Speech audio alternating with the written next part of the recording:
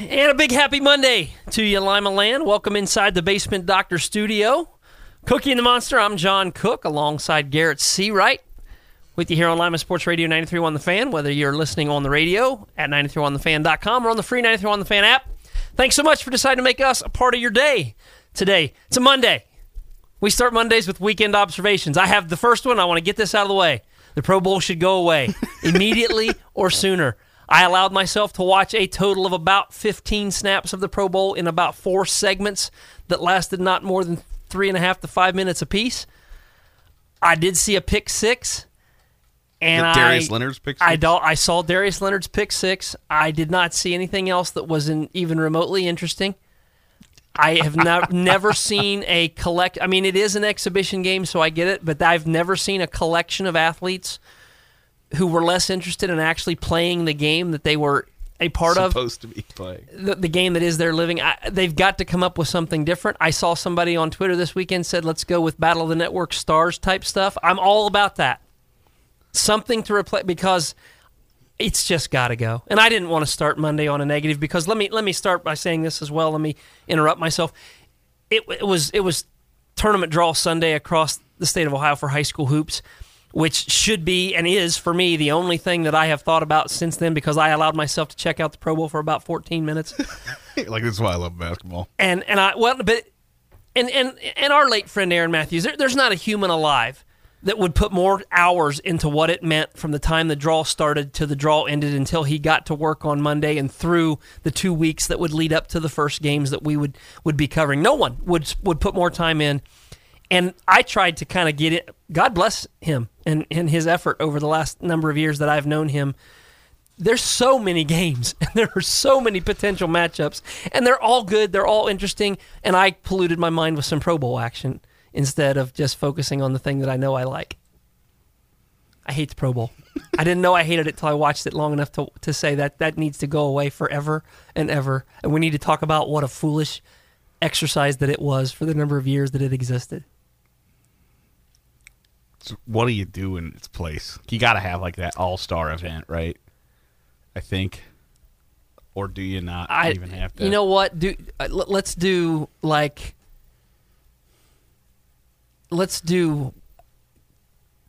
AFC North, AFC South, combine those, like Pro Bowlers from those two groups, put them on a team. And then what else is left in the AFC? I said North and South. So the East and West, combine them and do a little flag football thing. So you do like a 7-on-7 almost? Yeah, 7-on-7 flag football thing, and then get in the NFC, same thing, and play a little tournament. It wouldn't be worse. It would be more physical than what happened yesterday. And I don't care about it not being physical. I care about that we make it tackle football, and it looks like that. Just don't make it tackle football anymore. See, I'm almost like, just do a Battle of the Network Stars, where it's like, hey, guess what? It's the AFC West versus the NFC East, and we're bowling. And you know what? You know what's going to happen? If you do Battle of the Network Stars, you'll do the obstacle course, and some guy will go underneath that little mini trampoline that they put on, and he'll stand up and he'll go to climb the wall, and he'll tear a hammy, or worse, he'll have a compound fracture when he comes down the other side of the wall and lands, and we'll have to live that down. So there isn't really a good answer. I'm just saying from the standpoint of, I mean, it was a Sunday. The Buckeyes were really good. I enjoyed watching. I didn't get to see a lot of that because Sunday is Sunday. I go to church. I go to lunch. I have time with my family. I stayed playing at noon. Didn't really help. The noon tip's a tough thing to get with, but I got it tuned in and I got it DVR'd, so I'll watch more of it later. But it was great. But then you're in the middle of the day and it's like, I'll just stop here for a second. All right, I'm moving on. And then I'm don't need to see more of that. Reading a little book. I'm back. You know, a half an hour later, I'm back. I'll pop in for a second. No, 4 snaps. I got to move on. Just, it needs to go away. And then I'm scrolling through Twitter and I'm reading, and everybody and their brother is talking about the tournament draws and where it's going. I mean, the people I follow on Twitter, I got Central District. I got them all, and trying to piece all that back together. And then I texted you to say, hey, what's a broadcast schedule going to look like? And that led to, man, I don't know. Not an easy thing to do. I'm sitting here staring at the bracket going, I don't know. Mm-hmm. I don't know. And I'm still, I think we've got a plan, but I don't know. We do have, and I greatly appreciate 419sports.com. At least I can scroll down through there and get a pretty good feel for it. But I tell you what, to try to get a feel for what the first couple days is going to look like, and then start trying to play that out about who's going to run into who, where, what are your potential regional matchups. And I got a buddy in Columbus that does it, and he's already online saying, boy, potential regional matchups here, and here. And I'm like, how'd you get there that fast, dude? Well, it's, to me, that's the beauty of March, is you can say, hey, Crestview could potentially play New Bremen in the regional final. That takes out about 3/4 of the way to the regional final, where, you know what, I bet Marion Local's going to have something to say about whether New Bremen's playing in the regional BGSU, or Perry, or USV, or Spencerville, or whoever, or Lipsick, about Crestview playing. It's all a crapshoot. So I can sit here and say, oh, wow, Columbus Grove's going to play Crestview in the district final at Elida on Friday, March 9th? Probably not. I don't know. I have no idea. I can tell you what I think the district might look like for a lot of places. But so for instance, the D2 ONU district, I could tell you, oh man, St. Mary's versus Van Wert in the district semifinal. That's awesome. There's 4 other teams who got a lot to say about that might make me look like an idiot. Well, and to run the risk of saying the thing that everybody knows and would maybe talk back to their radio and say, well, you know, no bleep, man, what are they paying you to do this for? There are a large number of really good basketball teams in our area who aren't going to be playing very long in the postseason. And I'm not predicting winners or losers. I'm just saying there are a lot of good basketball teams that won't get to move on. They will not get to move on because, it's mind-boggling to me. I mean, and without jumping too far ahead, for example, just in Division 4 right here in our area, we talk about the Walpock District. Okay, so Upper Scioto Valley needs to win a game against a league rival so that they can get to play Spencerville. Yes. Okay, whoever is advancing onto that is going to play Perry in the first game of the districts. Potentially. USV, Spencerville, Perry. You're counting out my Parkway Panthers, John.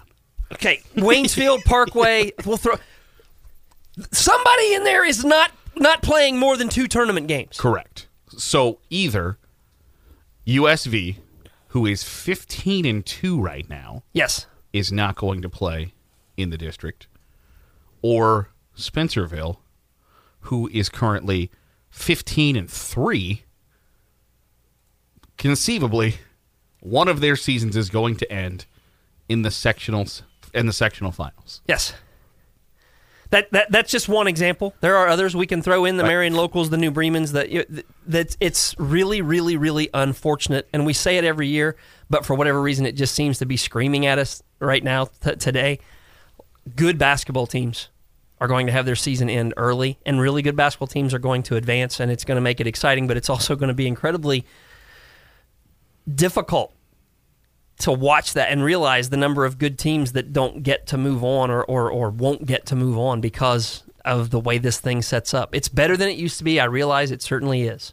I was the guy 25 years ago, with a 7-win ADA team because of the way the sectional things worked out, got to play a 5 or 6 win team and and I won a sectional title with a 7-win basketball team and went to the districts to take on a Minster team that lost in the regional finals at the buzzer.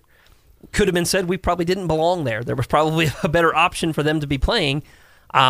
It's a better setup now than it used to be, but it's still it's brutal. It's brutal around here. And again, I focused on one division because Division 4, that's where we've got most of the teams. So that's where I spent most of my time reading to try to figure out how things might unfold. And again, I'm not ignoring anybody to make this point. That just was the one that most readily jumped to mind. Also, I find it interesting. This is what you can do when you do radio instead of, because this makes for an intriguing conversation. Last year, Upper Scioto Valley lost a home tournament game to Spencerville. I think a game in which they had an 8-point lead going into the fourth quarter. Yep. Ultimately, that game probably cost Upper Scioto Valley's head coach his coaching job, which opened the door for Dre White to become the head coach at USV. And now, to get out of the sectional, he's going to have to play the same Spencerville team again. In St. Mary's. which Yes. is a lot shorter trip for Spencerville than it is for USB. Yes, indeed. So just all intriguing things. And again, Upper Saddle Valley loses last Wednesday to Perry in their only matchup. Obviously, the one that's going to go a long way towards deciding the outcome of that conference. And then their opportunity to play Perry again exists if they can win 2 games to play Perry again potentially in a district semifinal. It's unreal to me how challenging it's going to be. You've got to put together a broadcast schedule. We're going to have to be talking about Divisions 1s, 2s, 3s, and 4s and trying to cover games and see games. It's going to be incredibly fun. My observation from the weekend is if I hadn't have messed with the Pro Bowl, I might have my head a little bit more around some of these potential matchups, but the Pro Bowl got in the way. It was a huge weekend of sports. We're going to talk about much of what we saw. More high school basketball tournament talk ahead. The Cavs made a big trade. We will revisit our Monday's headlines from Friday, which is really going to be exciting, and we'll unveil a new segment for Super Bowl week here because the Bengals are in the Super Bowl. I don't know if you heard. Who Day Daily or Who Daily. It's a Bengals feature. We're going to try to get into the spirit here. I found out my workplace is having a Friday tailgate for the Bengals. I didn't know we did that at my workplace for 13 years nearly. We've never done anything like it. So we're going to take a swing at it. It's a big show. Hope you'll stick with us after this Don Jenkins Jeweler timeout. I'm John Cook. He's Garrett Seawright. We're cooking the monster. 93.1 The Fan. Back inside the Basement Doctor Studio, where we are presented by Lewis Family McDonald's. You can apply online at work@mcd.com, where you can get work today, and get paid tomorrow. That's Lewis Family McDonald's. We got some Twitter poll questions today. We do. We've got 3 of them up at 931 The Fan on Twitter. You can vote in until 5:45. The first one is, did you watch the Pro Bowl yesterday? 90% say no. I didn't. I think they're lying. I didn't either. I did not get on my TV. If you took a glance at it like I did, that should qualify as having watched. Right, absolutely. And I don't think 90% of our... I can't. Right, it's going to come out that 14 million people watched the Pro Bowl yesterday. 90% of those who voted, fine, but we need people to actually, more people to vote because we need a clearer picture of how many of you are just as idiotic as I am. Degenerates like John. Chris says maybe it would be better if they made the defense play offense and vice versa. I could get on board with that. I want to see Myles Garrett block somebody, and I want to see Myles Garrett play tight end. I think with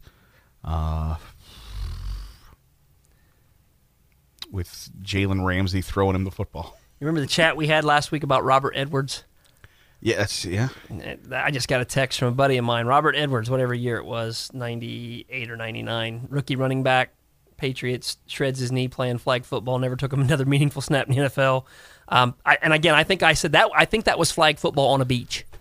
Which, shouldn't really take a science rocket to figure out that that's probably not a great idea. We now know Robert Edwards, wherever he is going to his grave eventually with just so many millions that he didn't get to earn because of that. So, yeah, get rid of the game entirely. But if you're not going to get rid of it entirely, let's just do some Battle of the Network Star stuff. Have an obstacle course. I don't know. I don't know. I'm out of ideas. Also, in regards to the Pro Bowl, if you were an NFL player, where would you hope the Pro Bowl was held? Hawaii, Las Vegas, Orlando, or other? 53% say Hawaii. Amen to that. And I think that's the right answer. As we have noted, I've got a soft spot for Hawaii football. Thank you, Doctor. Oh, God. Damn third world country can't get a Dr. Pepper around here. It's just so asinine. But I think I like the idea of playing. I think the NFL should build a bomb-ass stadium on the island of Hawaii, host the Super Bowl every year there, and now that there's an odd number of games, everybody plays 8 home games, 8 away games, and everybody's playing a game in Hawaii. That's cooler to me than playing in London, but far cooler. Nobody asked me, and I think it's a cool thing to basically the NFL could own the state of Hawaii if they wanted to. We're going to bring a game to you every week. I think that would be cool, but I'm not running the NFL. Also, we're asked, is figure skating a sport? In Winter Olympics going on right now, 63% of people say yes. I'm absolutely flabbergasted that 63% of people say yes, because those people are factually incorrect. I'm going to share with you something that I probably shouldn't, because it's going to reveal a lot about me that maybe people didn't know. I'll probably go farther. But early in my coaching career, I had the challenge of trying to build a basketball program at a place where the most accomplished group in the school was known as the Varsity Singers. They didn't have JV singers, so go figure that one out. But the Varsity Singers, and we always heard about how well they did at their competitions. And why wouldn't we do as well? And they, the people, like the person that was in charge, would, good luck at your competition this week. That's what we would get from time. Good luck at your. No, I have a game, right, against an opponent. You see, because when you go to your competition, you're going to go out there and do what you do, and somebody's going to tell you how good it looked. I'm quite convinced that as lousy as my athletes are, we're well coached, we are together, we are organized. Like, if I just went and ran my offense 5-on-0 and somebody told me how good it looked, we would have a very good record. We would have a very good record. But I don't know how to term the word competition when you're not at a competition, you're at a judgment. See, that's sports are not judged. Figure skating is a judgment. Sports are not judged. It's not a competition. Gymnastics, God love them. Is it athletic? Do you need to be athletic as hell? Yes. Is it a sport? No. I have to have the final say in whether I win or lose for it to be a sport. No one watches the AFC Championship game and goes, well, you know what? The Kansas City Chiefs played a hell of a lot better than the Bengals did for 3/4 of this game, so they're going to the Super Bowl. That's not how sports work. Do you need to be athletic to be a figure skater? Yes, probably more athletic than a lot of other sports. Baseball, but... It's an athletic event. But the argument people well... It's an Olympic sport. No, these are the Olympic Games. These are the Olympic Games, all right? Figure skating is not a sport. Cheerleading is not a sport. Nobody. No, my wife loves me. She's not listening because she doesn't ever listen. So you're safe, at least in my house. Cheerleading is not a sport. Saucy. Gymnastics is not a sport. Is bowling a sport? Yeah. I know there are those that don't think bowling's a sport, Ryan Staley. Bowling is a sport. If it's got a ball or it's a race and it's not judged, it's a sport. Done. It's that simple. If it's not judged, it's a sport for the most part. At Garrett Seawright. That's it. I will argue with you if you want to say the Nathan's hot dog eating contest is not a sport. It probably is. It's not judged. It's a race. It's a race with a score total. Right. Give it to me. It's a sport. But it's not figure skating. What do our voters say? 63% say yes, that figure skating is a sport, and it blows my mind. Damn it, you're ignorant about everything else in this area. That's mean. But 63% say yes. Well, the good news is we'll get to revisit these poll questions again later in the program when we get to wrap them up with some results at the end of the show. We'll see if your eloquent statement about sport and game and competition and contest, including mine, sways anyone's opinions. I do have a challenge in my own mind of saying when I compete, it's there's somebody else out there that I'm competing with, right? And their will and my will are at odds, not their ability to perform and my ability to perform, because in a sport, I believe that my opponent is trying to impede my ability to perform. Now, Correct. if you wanted to let the other figure skater that's next in line get out there and skate around while you're skating and make you be aware of where they are, and maybe it becomes a little more competition based. I don't know. I shared the story from my early coaching career because as a young guy, I was 23 years old. I was really, really probably full of myself and hard to deal with.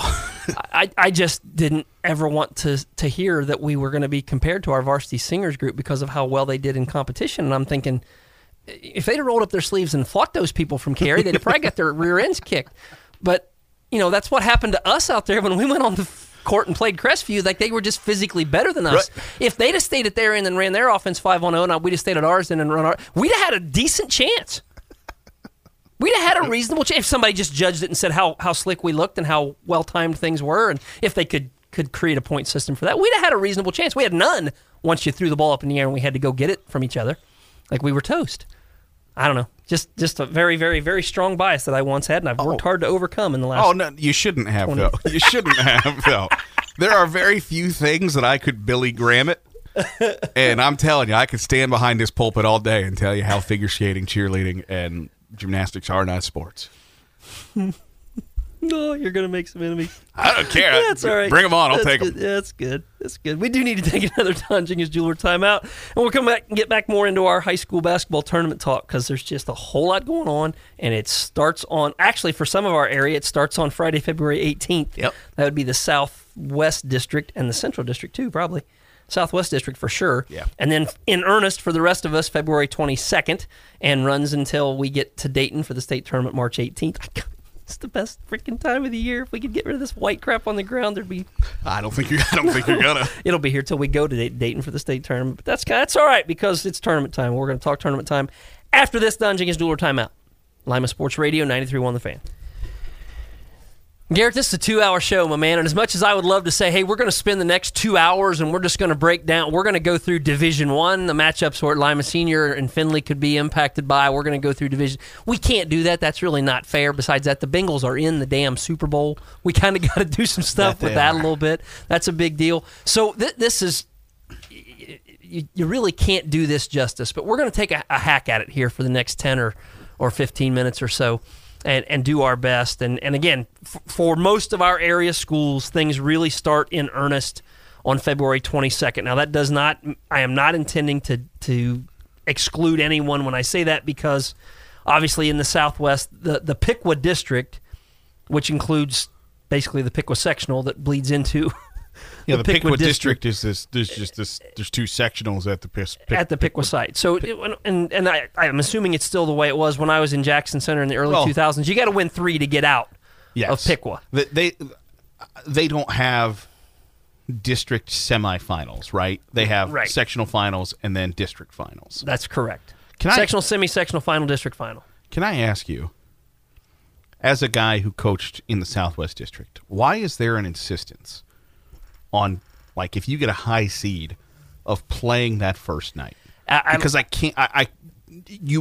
I'll tell you right now. You're going to explain it to me, and I'll be like, "That's the dumbest thing I've heard." The only thing I'm going to explain to you is what was explained to me, because I got down there, and Jackson Center was not going to be very good. I mean, the job was open for a reason, and I was coming from a place where we had struggled hard to go from not very good to pretty good to try and stay decent, and then I had moved on.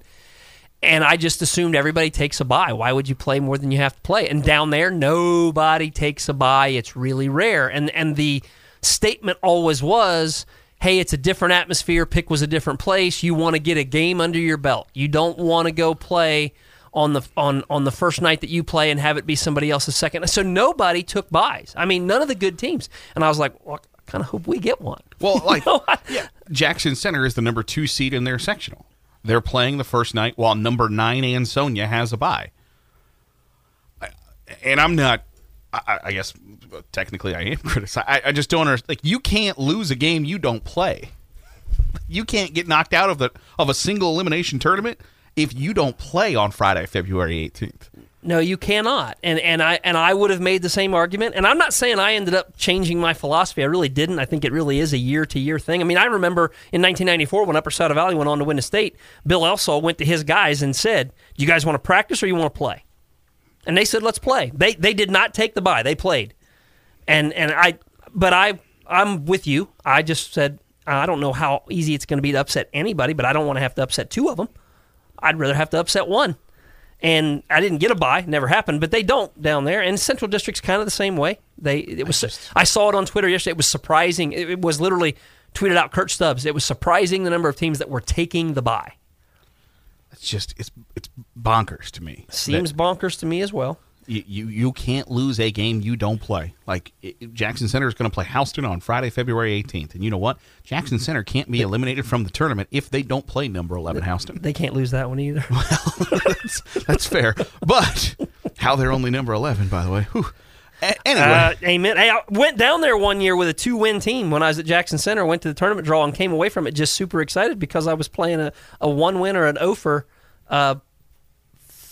Triad or Fairbanks, Triad, I think. It's who we played. They had no wins. We had 2 wins. I was like, yeah, we did get a win. We got to move on to the second game. Whatever. I've never really totally gotten my mind around it. I understand the way they see it, that you can't lose a game you don't play, but it could make it so that you're less likely to win the second one because you aren't as prepared for the atmosphere. I don't know that I necessarily buy into that, but Jackson Center will be playing on Friday, February 18th against Houston, as will Lehman Catholic and Troy Christian. Fairlawn and Botkins will be playing on Saturday, February 19th. So that those are the early starts in the Southwest District. So again, for us, most of it starts in earnest on February 22nd. But we'll start with the D1 deal because for us that involves two of our area teams, and Lima Senior and Findlay will both be playing on Saturday, February 26th. Lima Senior was the number 1 seed. They will play essentially a 1-game sectional against Toledo Waite, and if they beat Toledo Waite, they will play the winner of Toledo Start and Sylvania Southview. Yep. And that will be at Fostoria High School. That's 1 o'clock on Saturday the 26th. Lima Senior will play Waite. And Findlay at that same hour, 1 o'clock on Saturday the 26th, will be playing versus the Anthony Wayne Holland Springfield winner. So Findlay had a bye, so to speak. It's a different setup in Division I. Basically, it's the same thing. It's one win gets you a sectional title, except for Holland Springfield and Anthony Wayne.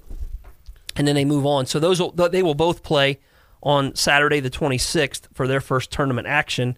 In our immediate area, there are an incredible number of games on the 22nd, 23rd. Yeah. I'd like to walk you through all of them. I can't really do that because it would take 1,000 years for me to back through everything. But just starting on February 22nd, just so we can kind of do this by division. That was Division I that we just touched on for Saturday the 26th.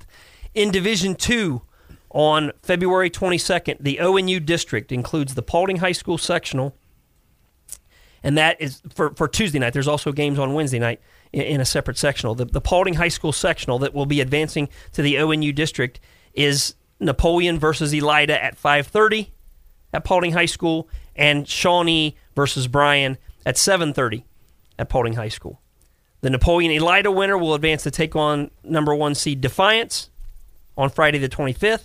And the Shawnee-Bryan winner at 7:30 on the 22nd will advance to take on the 3rd-seeded Wapak Redskins, also on Friday the 25th at 7:30. I think Bryan has no shot at beating Shawnee whatsoever, and I feel bad about that because they got a good young coach, Brock Homeyer's. Banging away and doing a good job. His dad's helping him out, and I saw him this summer. They're working really hard. The Napoleon's a 6 seed. Elida's the 10 seed. That'll be an interesting matchup. Again, that is Tuesday the 22nd to play Friday the 25th. In Division III, the Lima Senior District, the sectional at the Elida Fieldhouse will have Riverdale, the 13 seed, take on Coldwater, the 12 seed at 7 o'clock. The winner of that game will play the 1st seed Ottawa Glandorf, also on Friday, February 25th. And it'll be baseball season at Riverdale or Coldwater, probably. And see, like that snippet of that sectional is how a district tournament draw should be, right? The 2 lowest seeds in the district are going to play each other for the right to play the overwhelming number 1 overall seed. Like there is no 4 versus 8 and the winner moves on to play number 9. That doesn't make any sense to me. That is how a sectional should be drawn up. Is 12 versus 13 gets to move on to play number 1. I would vote in favor of that for certain, but I'm glad guys get to choose their own route, and if some guys want to play, they get to play. Yeah, I get. I'm all for choosing your route, but that is how the route should end up. Is the 2 worst teams are like, crap, I don't want to have to play them, but that's the only lines left. So you'll have Riverdale and Coldwater at Elida at the Fieldhouse at 7 o'clock on the 22nd. The winner advances to play Ottawa Glandorf at 5:30 on the 25th of February. The other sectional that makes up that district for Division III is Miller City High School sectional. Bath, the 7 seed, versus Paulding, the 10 seed. That's a 5:30 start. The winner is going to take on the 3rd-seeded Bluffton Pirates at 5:30 on Friday, the 25th. And Fairview versus Tenora, the 9 seed versus the 11 seed. The winner of that one, that's a 7:30 start on the 22nd. The winner of that one will take on the 2nd-seeded Wayne Trace Raiders at 7:30 on Friday, February 25th. John, if at some point the tournament draw doesn't look good for you, do you just look and say, all right, where's the closest we can be to home, rather than what's our best path forward? I speak from experience. Because at some point, you're To like, a degree. where can I get beat closest to home? Not terribly long ago, was faced with the decision of how to, and I didn't have a lot of choice because we were a fairly low seed. It's an equally weighted. These two teams that we're playing are very similar, or could play. The options that we have are pretty similar.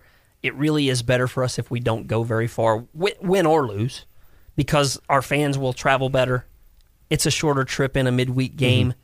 And if there's not a markedly different feel to your matchup, I'm not ashamed to say, yeah, the distance was a big factor for us. I mean, last year we were going to play New Bremen, I think if it had fallen right, we were looking at maybe New Bremen or Marion Local.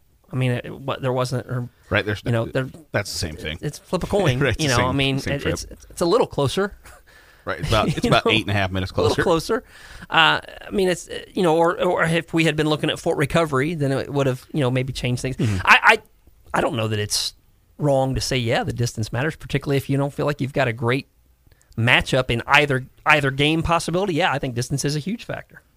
You look at the way the 9, 10, 11 shook out in that D3 Lima district, and just interesting that some of those schools, more northern schools, were like, we'll just play in Miller City and get our season over. Get our season over. Not to put words in their mouth, but it makes sense. Maybe that was the case. But this is what they were thinking. It just is interesting to me. Division 4 games also on the 22nd at Van Wert High School. Patrick Henry and Fort Jennings will square off at 7 o'clock for the winner to get to play the number 1 seeded Crestview Knights at 5:30 on the 25th. In that same district, the Bluffton University sectional Kalida and Corey Rawson at 5:30 on the 22nd. The winner will play the 3rd-seeded Leipzig Vikings at 5:30 on the 25th. And Delphi St. John's versus Lincoln View at 7:30 on the 22nd. Same site, Bluffton University. Winner plays the 2nd-seeded Columbus Grove Bulldogs at 7:30 on the 25th of February. And then your Division 4 Walpock District, we already talked about. St. Henry will take on Ada at Coldwater High School, 7 o'clock tip-off there. The winner of that one will play the 1st seed New Bremen on the 25th at 5:30. And at St. Mary's, the other sectional that makes up the Walpock District, Upper Sauter Valley, the 5 seed versus Waynesfield Goshen, the 11 seed, 7 p.m. tip again there. And the winner plays the 2nd-seeded Spencerville Bearcats on the 25th. And that one's a 5:30 start as well.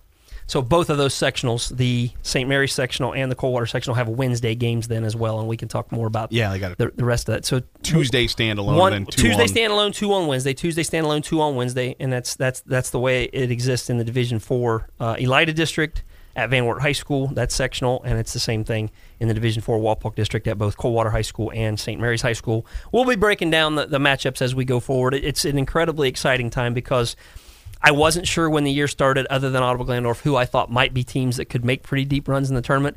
We got a bunch of them that I think can. A bunch of them. But they all are going to have to play each other. Well, and that's can New Bremen play in a regional final and make it to state? Yes.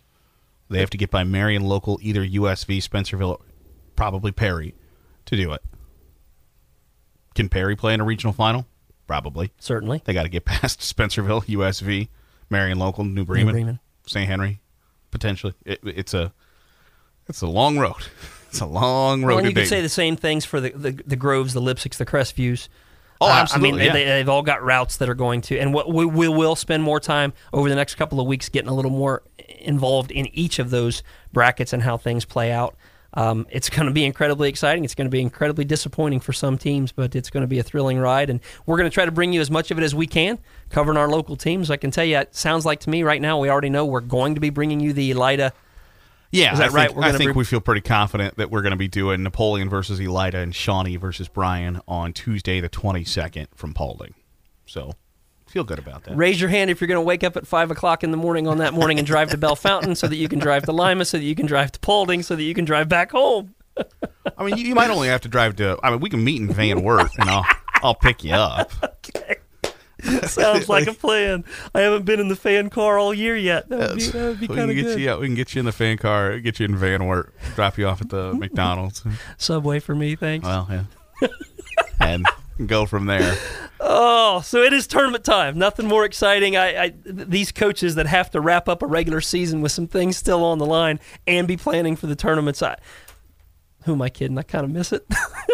I miss the adrenaline. I miss sitting in that room yesterday. I miss the overwhelmed feeling of we can't get all this done exactly the way we want to, but then that becomes the challenge. You don't want to miss anything. You want everything to be prepared for, and obviously you want your team playing well. We got a whole bunch of teams playing really well.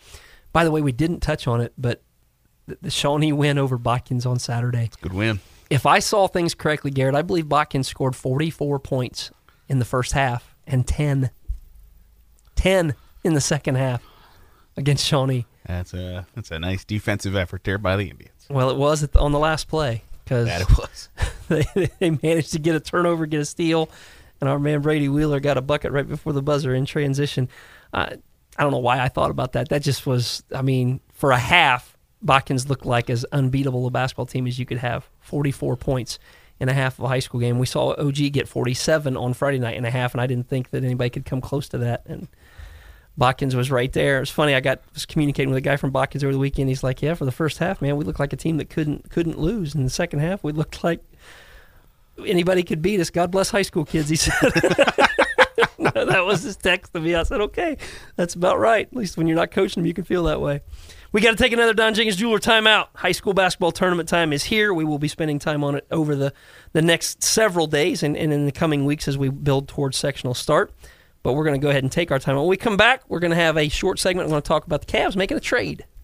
Join us for that on the other side of this Don Jenkins Jeweler timeout. I'm John Cook. He's Garrett Seawright. Cookie and the Monster on Lima Sports Radio, 93.1 The Fan. My man, this first hour is getting away from us. Yep. This happened really, really quick. I wanted to touch base on the Cleveland Cavaliers making a trade. It was assumed that they would be one of the most active teams at the trade deadline. The deadline isn't until Thursday of this week. They went ahead and made their trade over the weekend. They have acquired Karis LeVert. And again, the understanding is, as brutally bad as it is for them to lose Ricky Rubio to the injury that they did, it works out well because he's got an expiring contract, and if you want to make a move, you can move that expiring contract because even though he's not going to get on the court, teams love expiring contracts and freedom that it gives them under the salary cap. So Ricky Rubio is headed to the Pacers, and he'll never play. They get the expiring contract. The Pacers also got 2 second-round picks? Yes. Is that right? And a protected first-round pick? So it was 2022 second-round pick and a 2027 second-round pick. And a lottery-protected first-round pick, but I don't remember what year that one was. It was this year. Lottery-protected, which it won't be a lottery pick because obviously they're not going to be in the lottery.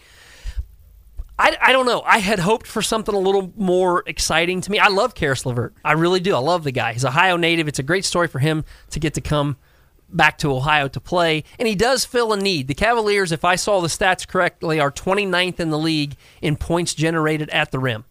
Off the guys getting to the basket. 29th in the league in perimeter players they stat the crap out of everything, and they can tell you that the Cavs are 29th in the league in points produced at the rim. That's a problem. I would have hoped they would have been able to acquire a wing with a little more size. They did need help on the wing. Karis LeVert is a wing scorer. He's also a very creative scorer, a guy that can go get his own, which they have lacked a little bit of. Playing without Darius Garland has really revealed some things about this team. So Karis LeVert is a guy that fills a need. I just had hoped that there might. I really like the Eric Gordon possibility. A little bit more size, pretty good defender.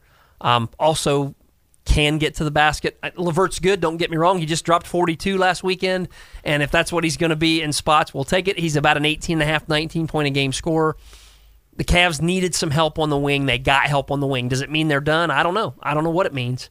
But they continue to be an incredibly fun watch. But without Darius Garland, they have had games against some of the lower-level teams in the league, and they have struggled mightily in those games. Struggled mightily, whether it's New Orleans, Charlotte, who'd they have the loss to last week that was just mind-blowing to me. But they've played 4 straight games, again, including the Houston Rockets, who gave them a loss. 4 straight games against teams at the bottom of the NBA, and they got 2 wins. They lost 2 of them, and both wins they had to pull out in the fourth quarter. Take them. They're wins. You take them, you don't have to apologize for them. They remain, I think, a game and a half off the pace to be the leader in the Eastern Conference, which is also phenomenal. But the hope is that this acquisition gets them to a place that they've basically answered for a weakness, given themselves an extra asset to provide them something that they didn't have before. And when they get Darius Garland healthy, they're going to have some more depth in the backcourt again. They're going to have another scorer. I'm assuming that he'll come off the bench, but I absolutely love the fact that they can be a player in this. They're not a seller. They're a buyer. I don't know if they're done. Likely they are, because they probably don't want to mess with the chemistry on this team too much. But there may be more moves to be made before Thursday, and we will keep you posted on those. I am pulling like crazy for the Cavaliers to make a deep playoff run. And I don't know what deep playoff run means anymore. Win a round at least, right? And give yourself a chance. Yeah, give yourself a chance to compete to get to the Eastern Conference Finals. With this team, they would be considered to be well ahead of schedule, and I will absolutely take it. Time for another Don Jenkins Jeweler timeout. When we come back, we will get a quick reset on our Twitter poll questions, and we will revisit our Monday's headlines from Friday. John Cook and Garrett Seawright with you. Cookie and the Monster on Lima Sports Radio, 93.1 The Fan. And hour number 2 here on Cookie and the Monster. John Cook, Garrett Seawright with you here on Lima Sports Radio, 93.1 The Fan. We are Cookie and the Monster. It's the top of hour number 2, which means we're going to reset real quickly our Twitter poll questions before we get back to our Monday's headlines from Friday revisited. We got 3 questions up at 93.1 The Fan on Twitter, John, that you can vote on until 5:45. The first question is, did you watch the Pro Bowl yesterday? And 90% say no. No, they didn't. And you think those people are liars. I think somebody's lying, but you're better off for it if you didn't watch it. You are ahead of the game. I did not catch the Pro Bowl yesterday. Caught enough of it to know I'm not catching any more ever. I'll watch a movie, which is what I ended up doing most of the day anyway with my family. But I'll just punt. What was on the docket yesterday? Get some Encanto? Yeah, you bing, bing, bing, bing, bing, we bing. Don't talk about Bruno. Well, see, I did not know the movie. I am out of touch. I don't care. But it is on my wife's car, the music. And the twins are in the back seat screaming for, we don't talk about Bruno, we don't talk about Bruno, until she puts it on, and then they sing it. Okay, it sounds like a movie soundtrack to me. And the stepson says, when we get home, this was yesterday afternoon, right after we get lunch, we go to Walmart, pick a few things up. When we get home, can we watch that movie? Well, fortunately, they forgot for a big chunk of the early afternoon. So I got to watch the end of the Buckeyes and some nap time in there a little bit. And then all of a sudden I come back in the room and it's like, the Pro Bowl's just about over. I've seen 2 or 3 segments of it. I really don't want to watch it again. And then somebody grabbed it and switched from the DirecTV to the, we're getting into the Fire Stick now. And I'm like, oh, yeah. Is it Encanto? Is that how you say that? Yeah, I think so. So I didn't really pay terrific attention. We watched it, and it was better than the Pro Bowl. And it was not even remotely close to worth having a conversation about whether or not it was better than the Pro Bowl. Definitively better than the Pro Bowl. Yeah, if you made that a poll question, it would be 100% vote. Is Encanto better than the Pro Bowl? Yes. No one's allowed to vote no. In fact, yes is the only option. Yes and hell yes are your 2 choices. All right, so I didn't miss much yesterday. It's the moral of the story. No. We're also asking, if you were an NFL player, where would you hope the Pro Bowl was? 57% say Hawaii. And our final poll question, is figure skating a sport? 60% say yes. What was it? I don't remember what it was earlier. 64%. Yeah. Well, so your impassioned argument changed. And somebody was like, hey, what about the college football playoff? First of all, if you think I'm going to defend the college football playoff, not going to happen. Secondly, that's not yes, that's flawed. But that's just a way to decide a champion. That's not saying college football is not a sport because college football playoff sucks. It's a way to decide who gets to compete for the championship. You don't decide the champion. We used to do that before we used to have a poll that told you who the champion was, and nobody liked it. And there was a reason that nobody liked it. And yet, nobody did anything about it for 100 years, 140 years. The money wasn't big enough, I guess. Well, that's the problem. That's the problem. Well, how are we going to make more money doing it, the way every other sport does it? I don't know. We can't figure that out for 140 years. Just dumb. People are stupid. But I'm in full-on camp of no, figure skating's not a sport. Cheerleading, gymnastics. Trying to think of what else is judged. Like the X Games stuff. Right. Tony Hawk, awesome skateboarder. So is he playing a sport? No. If there was a race down the half pipe or something, yeah, sure. It's not a sport. It's not even racing. Well, sort of racing a clock. It's got to finish within a certain amount of time. We can do better. Oh, well, certainly. Most certainly we can. We can do better. Do we have to do Monday's headlines? Yeah. I was on such a roll. Because I went 1 for 4. I went one. Yeah, I think I went one. We each for got 4. one. I actually had 5, just to cover myself because I knew I was going to be miserably bad.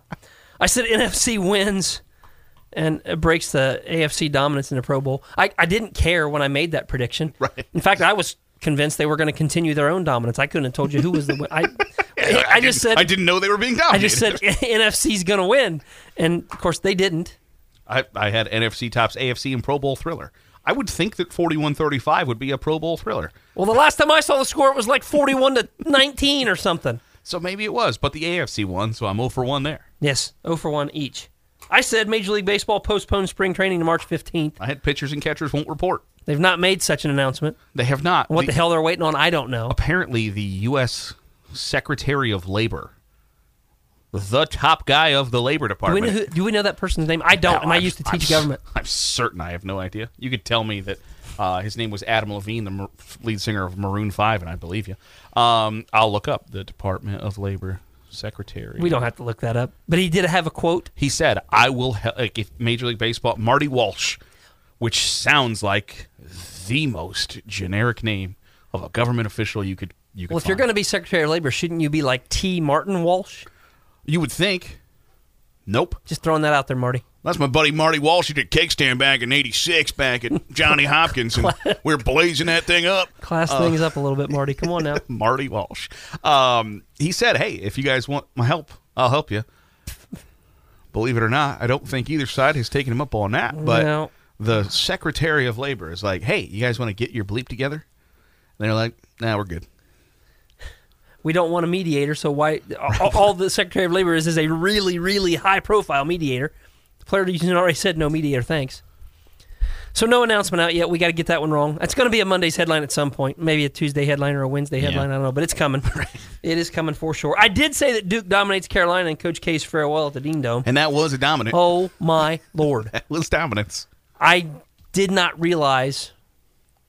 We talk often on here about when I look at teams, I understand ups and downs are going to happen, so I want to know how good is your good. I didn't know that Carolina's bad could be quite so bad. Bad. Carolina's bad. I feel bad for Hubert Davis. Nice guy from everything I hear. One of the nicest people in the business. But He was the guy they said that Dean Smith never cussed. He just hired Eddie Fogler to do it for him. When Hubert Davis did the same thing, he took the Carolina job and then he hired Jeff Lebo to cuss for him. Hubert's a good guy, but they are bad. And Duke just absolutely tore them apart. It ended up 20, right? Something like that, but it was like 30 in the first half. Well, right? I had things to do and was at games and out and about. I got back and I was trying to check because DVR is going to record it. It's a Carolina game. I record. Did not get myself. I talked myself out of that one almost as quickly as I did the Pro Bowl. It was so bad. But I got it right. 87-67 was the final score. 67 points. It was only 11 at the halftime break, but there was a point there where it was like, was it 31-8 or something like that? I think that's what I remember saying. Yeah, I can go ahead and delete this one. It was bad. But I did get that one right. And Duke was the favorite by 4. They won by 20. Things are going right for you there. Yes. I had Buckeyes top Terps. I didn't think Maryland wasn't just wasn't going to show up like they were going through the motions on a Sunday afternoon in February, but they were uninterested in playing basketball yesterday, John. They seem to be, and it really foiled my headline that I'm going to go ahead and I got it right from the standpoint of I had the right side. I said basketball Buckeyes struggle and pull out win over Terps. They didn't struggle really at all. Maryland was, as you said, they just weren't real particularly interested in being there. And they didn't hide it, really, either. No, they were just... no. And it's bad. I mean, interim coaches are basically put in place to be fired, but I really didn't want to see Danny Manning get fired, and he's probably going to. Not fired. He's just going to not be retained as the head coach at the University of Maryland, and that'll be an interesting job to see how it gets filled in the spring. And I did go ahead and choose one other headline so I could make myself 3-2 on the weekend. instead of 2-2. I said Lima Land Hoops dominates at the OG Winter Classic. Well, didn't know that Lakota East was just going to nope out of that bad boy. Yep. So we're going to give Lima Senior a win there. I think we should. Lakota East didn't show, but there were 2 games that got played instead of 3. And Antwerp was a 6-point winner, I believe, 61-55. Something like that, yeah. Over Dayton Dunbar. That's a Division II Dayton Dunbar squad and a Division IV Antwerp squad, and Antwerp got the win. That qualifies. We're now going to give the Archers credit for that. And then if you did not see the end of the Ottawa Glandorf and Harvest Prep game, you're not alone. I took time during the break off air to walk over and have Garrett pull it up so that I could see it. Colin White scores just before the buzzer to give Ottawa Glandorf a 2-point win over Harvest Prep. That's the number 4 team in Division III against the number 5 team in Division III in the state of Ohio. I would venture to say it's very possible that that's not the last time we will see those two teams play one another this season, and I, for one, am hopeful that that might be the case. Colin White, by the way, is spectacular, and hats off to Tyson McLaughlin, because it's been said in like writing circles that good writers borrow from other writers, great writers steal from them outright. Coaches are the same way. Good coaches borrow from other coaches. Great coaches steal from them outright. If you haven't seen the final play of the game, Tyson McLaughlin ran a sideline out-of-bounds play that Brad Stevens made famous, and everybody in the world has seen it over and over and over again, but you still got to execute that bad boy because it's not an easy play to execute. A little box set side out. They get a back screen and throw the ball cross-court, and then there's another rescreen coming at the top, and you got a couple options, and Colin White got that ball, maybe used his left arm as a chicken wing to kind of create space and dust that kid from Harvest Prep. But he got to the rim, laid it in, scored. Ottawa Glandorf got the win. And when you turn around after a Friday night performance, the way they played against Shawnee, and you got to get back on the court in less than 24 hours and play a team the caliber of Harvest Prep, give Ottawa Glandorf all kinds of credit, and give me 3 wins and 2 losses in my Monday's headlines today. I took a 5th one. I had one final. Auburn Bridges. Harsin fired after inappropriate relationship with staffer. Now, he hasn't been fired, but there was an even dumber quote today by their president that basically says, we're trying to find a way to not have to pay this dude. And I got to find the exact quote, but by many accounts, there are those saying this is an absolute embarrassment for Auburn, the way that they're handling it. If I could find the exact quote, I will. But look, basically the president was like, we're still doing all of our due diligence, and we're searching this out. Yeah, they're finding a way to get it done without owing the guy money. Yeah, and because he's owed $18 million, and they're like, I really don't want to pay you that. How much of the $18 million would you settle for if you just said, I'll walk away right now if you give me X? Give me half. Give me half. $9 million. You can afford it. I know you can. I'd say give me 6. I'd take a third. Give me 6. Because that's still a lot of money, man. Auburn's got people waiting that could write him a check for $6 million because they've already written checks to cover up the other stuff that's gone on at Auburn University in the last 5 years. That's true. There's people that could do it. I don't like to see coaches get fired, but this guy has apparently demonstrated that maybe there's attaching himself to an institution of higher learning might be. For instance, his defensive coordinator, Derek Mason, left Auburn to go to Oklahoma State and is taking a $400,000 a year pay cut to get out of there. Well, then they've had like 20-some players leave, and 4 assistants. Things aren't well at Auburn. I thought he'd be fired by Monday. He is not. Give me till Thursday at the latest. All right. Another Don Jenkins Jeweler timeout. We'll do a little football 5:15 after this on Lima Sports Radio 93.1 The Fan. Garrett, let's do a little football at 5:15. And Service Master at your service welcomes you to football at 5:15. Hard work, determination, and sportsmanship create opportunities to be your best. Like Bear Bryant said, it's not the will to win, but it's the will to prepare to win that makes a difference. And that's why at Service Master, they don't cut corners, they clean them. The Cincinnati Bengals. I don't know that we can say that enough. The Cincinnati Bengals are going to play in Super Bowl 56 on Sunday. Pre-game coverage begins here at 2 on Sunday on Lima Sports Radio, 93.1 The Fan. And with the extra media availability and all of that fun stuff, a clip of Joe Burrow is going viral, and I think this is awesome. Joe Burrow was asked his advice to younger kids about how to get better, etc. And this was Joe Burrow's response. I think it's awesome. Focus on getting better. Focus on, don't have a workout and go and post it on Instagram the next day and then go and sit on your butt for 4 days and everyone thinks you're working hard, but you're really not. Work in silence. Don't show everybody what you're doing. Let your game on Friday nights and Saturday nights and Sunday nights show all the hard work that you put in. Don't worry about all that social media stuff. Right. Focus on getting better. is that like he's already the coolest dude on the planet, and he's like work in silence. I dig it. Like you could not believe how much I enjoy that 25 seconds of him. I'm looking for a reason not to like Joe Burrow. I've been looking since he transferred out of Columbus, looking for a reason not to like Joe Burrow. I did hear a quote from Burrow over the weekend that it's not where you start, it's where you finish, and he doesn't know why people at Ohio State want to keep claiming him.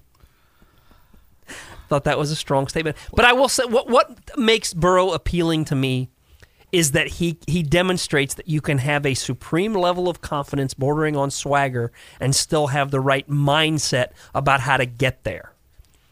He's not a diva.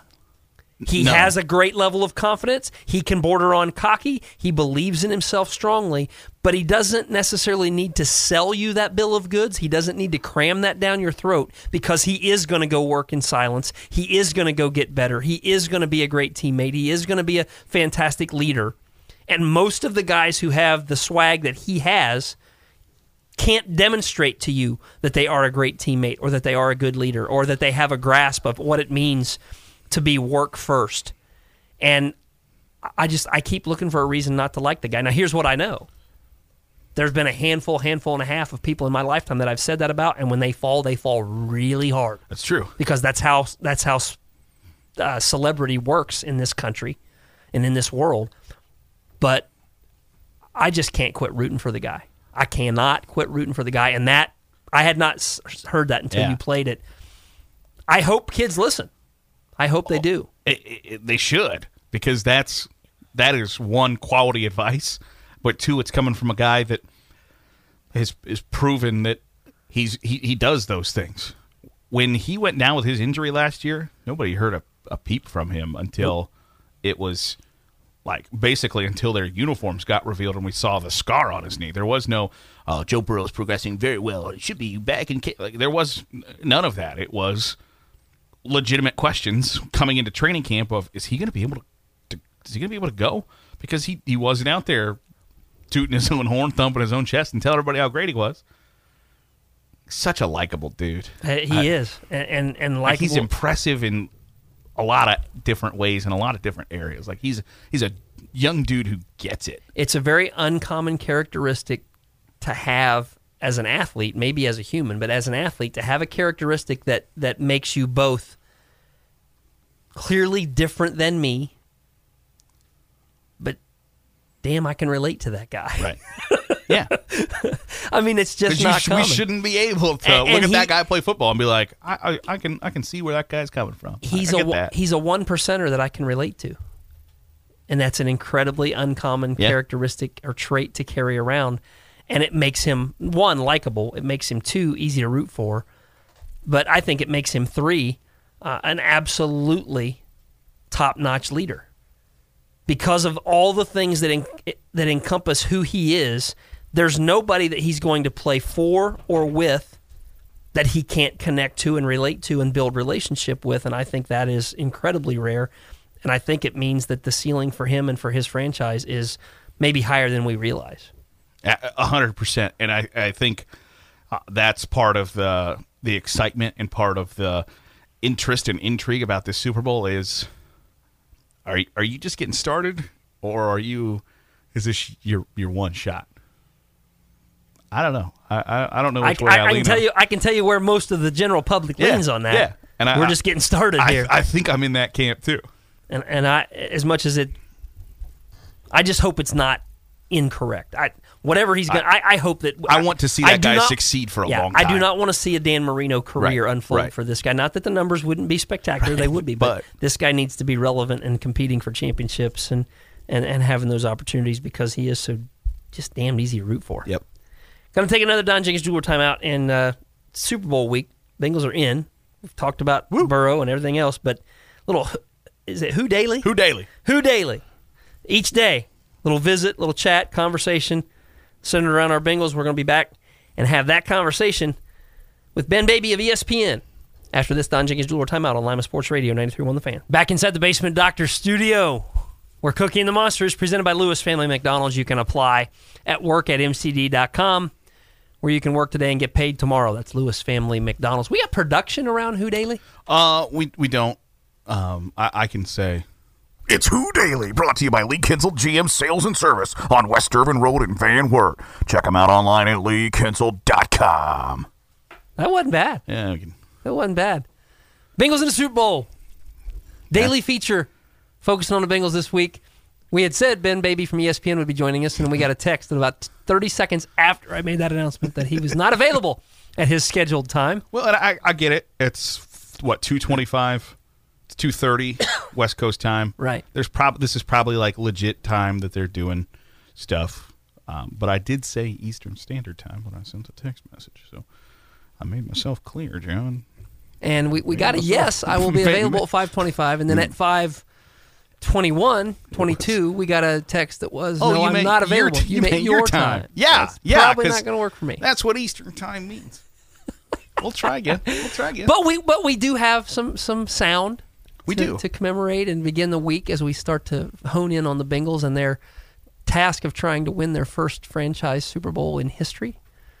Those of us who are old enough to have remembered the 2 losses will glean a lot more benefit, I think, from the wins. Although if you've never actually seen the Bengals be good enough to get to Super Bowl, maybe it's tough to glean more from a potential Super Bowl win than you would get if all you've ever seen is the abject disgust that's been Bengals football for the last 25 years. I mean, we can do the whole rundown, the gamut of what would have happened if the Bengals win Super Bowl. Was that 25? I don't even remember the numbers. Super Bowl XXV. I want to hear. I would hope. I'm gonna task you with this or unless you want to come down to where I work and suspend kids and deal with girl drama all day. I want some sound from Akili Smith. Somebody out there somewhere has got to get some sound from Akili Smith. I'll see if we can't track down Akili Smith about the Bengals and their success. And of course, Carson Palmer will be on the Dan Patrick Show, so we'll get to hear from him. He said he is definitely rooting for the Bengals.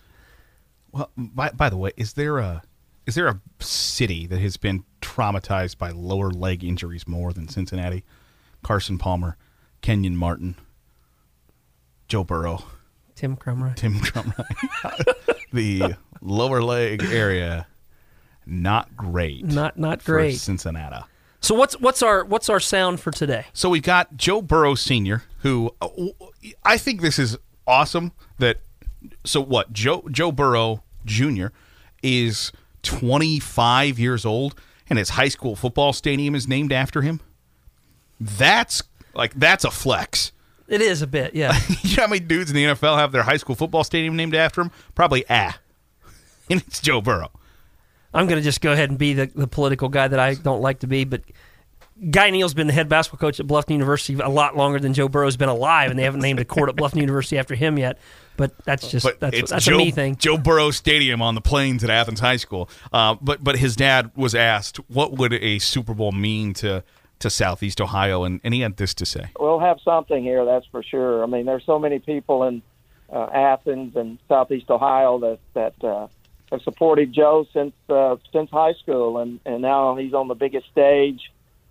We continue to raise money for the Joe Burrow Hunger Relief Fund. There's been over $55,000 donated just in the last few weeks because of the playoff run and Joe's visibility on all the TV, and that money comes from everywhere too. So that's a great thing. But we're definitely would have some parades around town. We've really already had one planned last year because of the naming the Joe Burrow Stadium after Joe, and COVID hit. We haven't been able to do it, so now we'll just triple the size of it, right? I think that's great, but also, I don't know.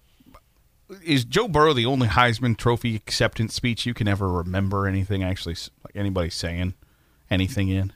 I certainly think so. I mean, I remember Robert Griffin III's socks more than I remember his speech. And I remember when Sam Bradford won, Billy Sims was drunk in the back screaming "Boomer." Boomer! Boomer! I mean, I don't remember anything about but I remember his speech. I wanted to hear it again. I don't know that I've ever said that about a Heisman acceptance I'm speech. not sure how many speeches, period, I've ever thought. Although, I want to hear it again. As a young buck, you won't know this. Google it. John Cappelletti's Heisman acceptance speech at Penn State in 1973. Yeah. Have you heard that speech? No. Got to check that one out.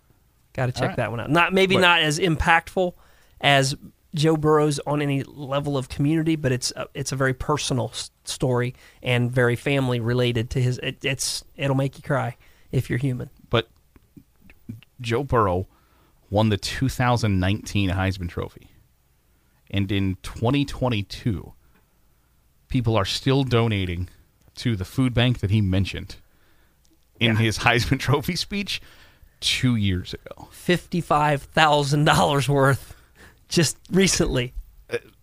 That's bananas to me. It to is one, to me. what that means to that area, but then to remember back in the 2020 draft when there was the discussion in the scuttlebutt of, is Joe Burrow going to pull an Eli Manning, and is Joe Burrow going to tell the Bengals, you can draft me, but I ain't going to play there?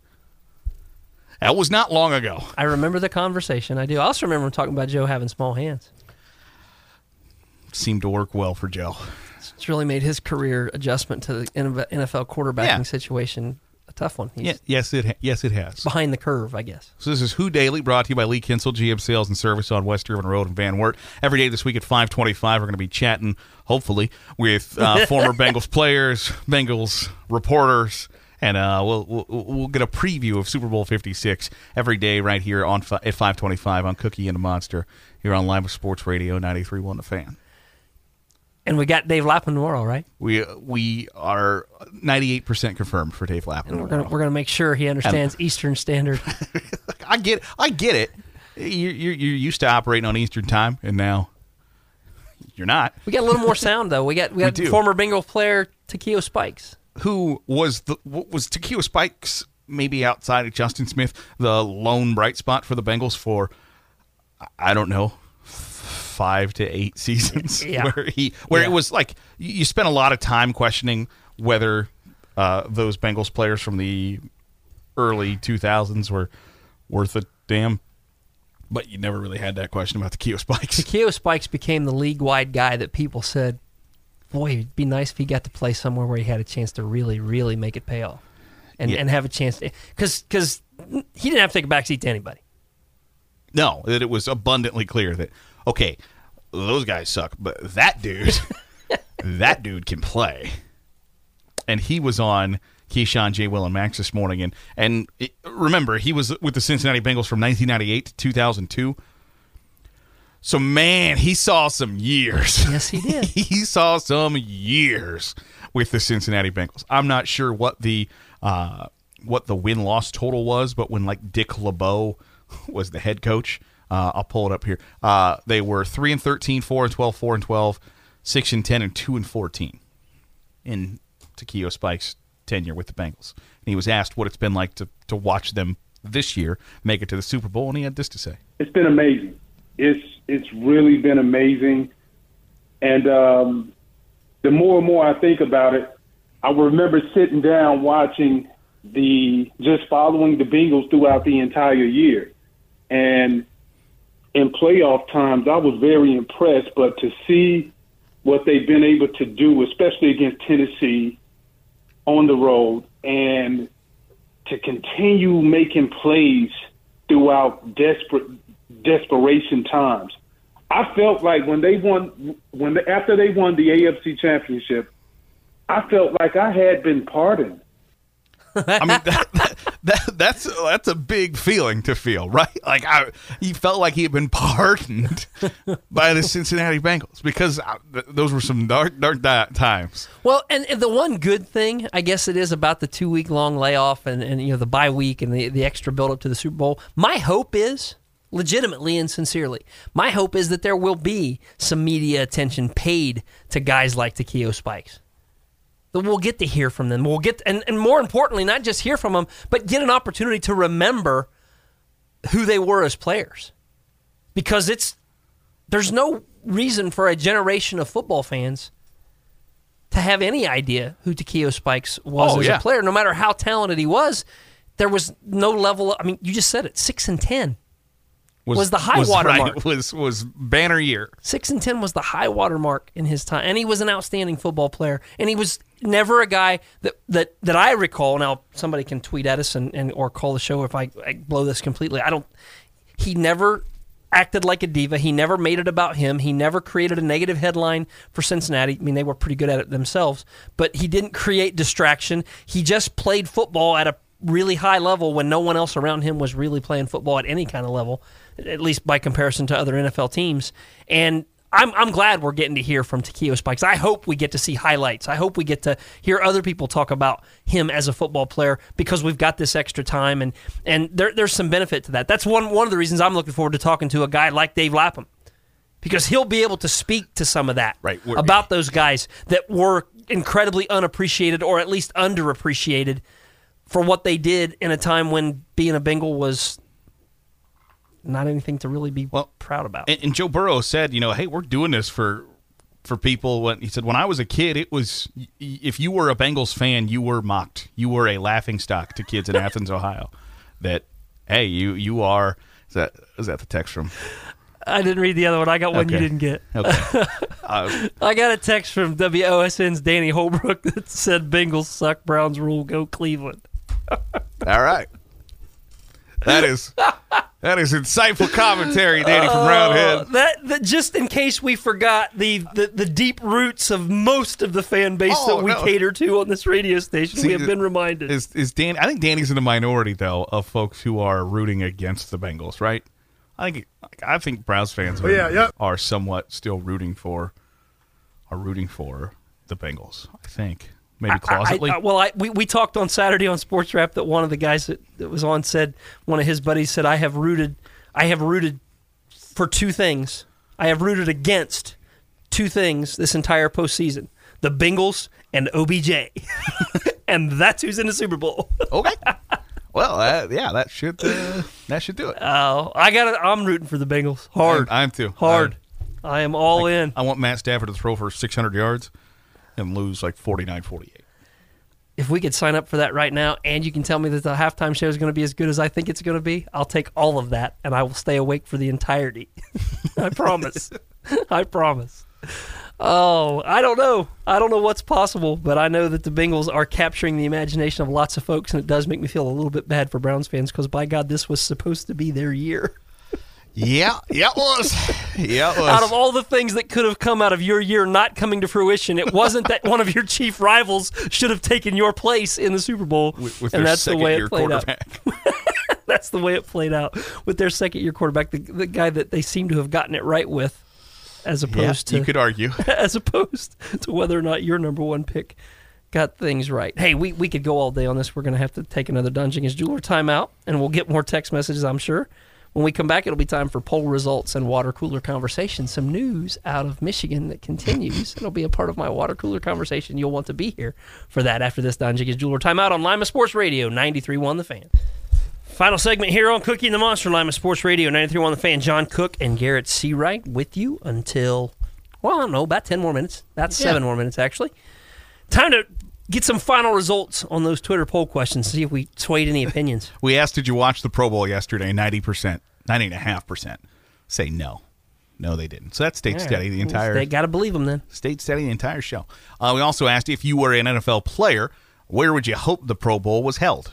63% say Hawaii, which I feel like if somebody else is paying for you to go somewhere... Why would you choose any place else? Hawaii is the answer. What were your other choices? Orlando, Las Vegas, or elsewhere. You tell us where you want to go. 63%.